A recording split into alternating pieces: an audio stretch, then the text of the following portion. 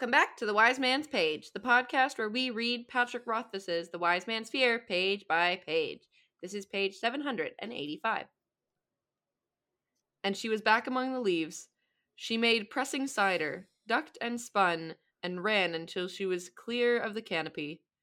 She didn't shout out in triumph as a Commonwealth child might have, but she jumped into the air, hands raised in victory. Then, still laughing, she did a cartwheel. Breathless, I watched Celine play her game again and again, moving in and out of the trees, dancing leaves. She didn't always make it to the trunk. Twice she scampered back, out of the reach of the leaves, without making it, and it was obvious even from where I sat that she was angry. Once she slipped, and was forced to crawl out under the reach of the leaves. But she made it to the trunk and back 4 times, each time celebrating her escape, with upraised hands, laughter, and a single perfect cartwheel. She only stopped when Vachette returned. I watched from a distance as Vachette stormed over and gave the girl a stern telling off. I couldn't hear what was said, but their body language spoke volumes. Celine looked down and shuffled her feet. Vachette shook a finger and cuffed the young girl on the side of her head. It was the same scolding any child receives. Stay out of the neighbor's garden. Don't tease the Benton's sheep. Don't play among the 1,000 spinning leaves of your people's sacred tree. And that's the page. I'm Nick. I'm Jordana. I'm Jeremy. Does it say spinning leaves or spinning knives? It says spinning knives. Okay. It does say spinning knives. I read it wrong. I'm sorry. It happened. But also, I have things. A single perfect cartwheel, very similar to a single perfect step. Indeed. Yes. Also, the raising both hands in victory at the end of something rather than saying something reminds me a lot of how you in gymnastics when you stick a move, right? Because it's yeah. Sorry, you do it in front, to the side, or to the judges. Yeah. What great. Do you do? So when you're finished your routine, you need to stick it.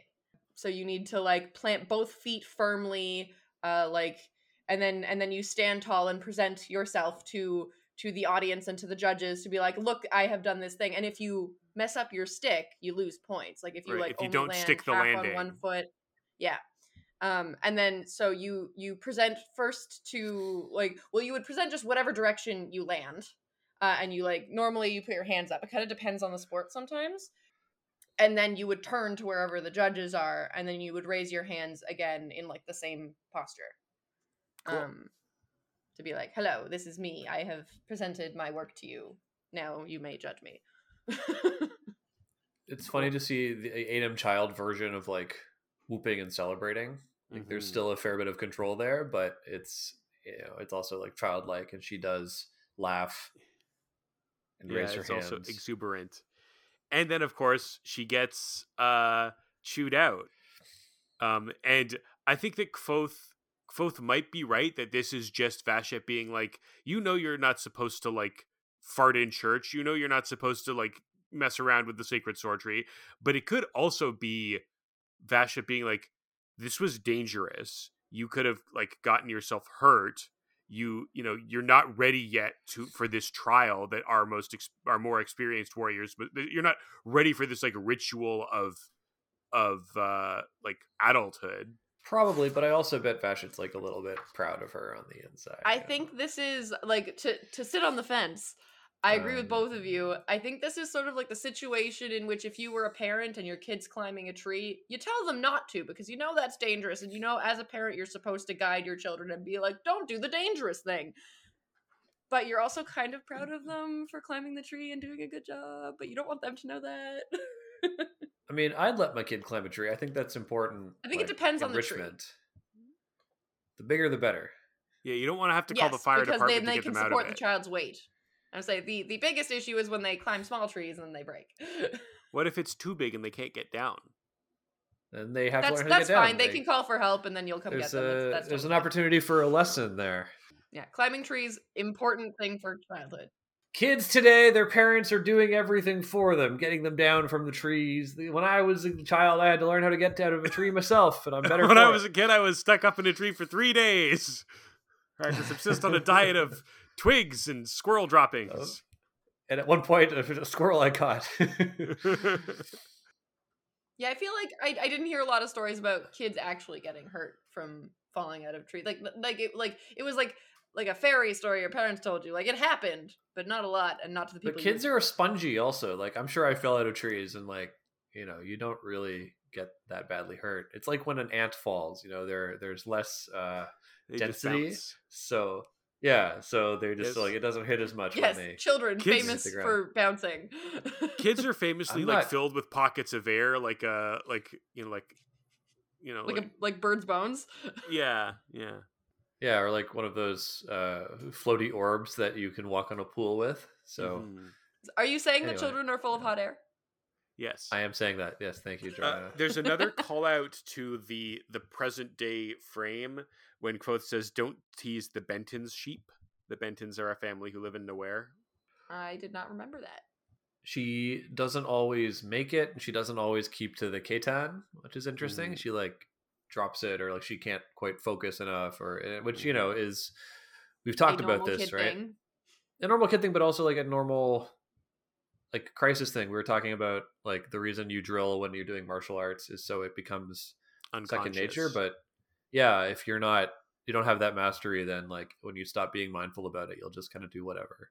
Yeah, because as I recall, like the kind of proper way to do this test as an adult is to let yourself fall into like the sleeping mind state and just like rely on the Ketan and the Lethani to guide you through to where the tree is.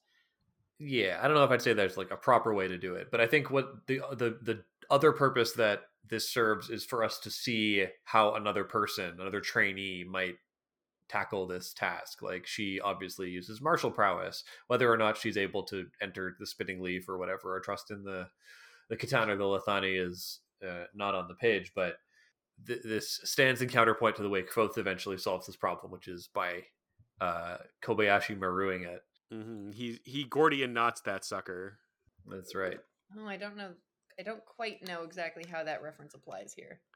Well, he finds an unconventional solution to the problem, right? He's a cheater, pumpkin eater. I'm sure he's the first person to name the wind in order to solve the problem of the sword tree. Probably.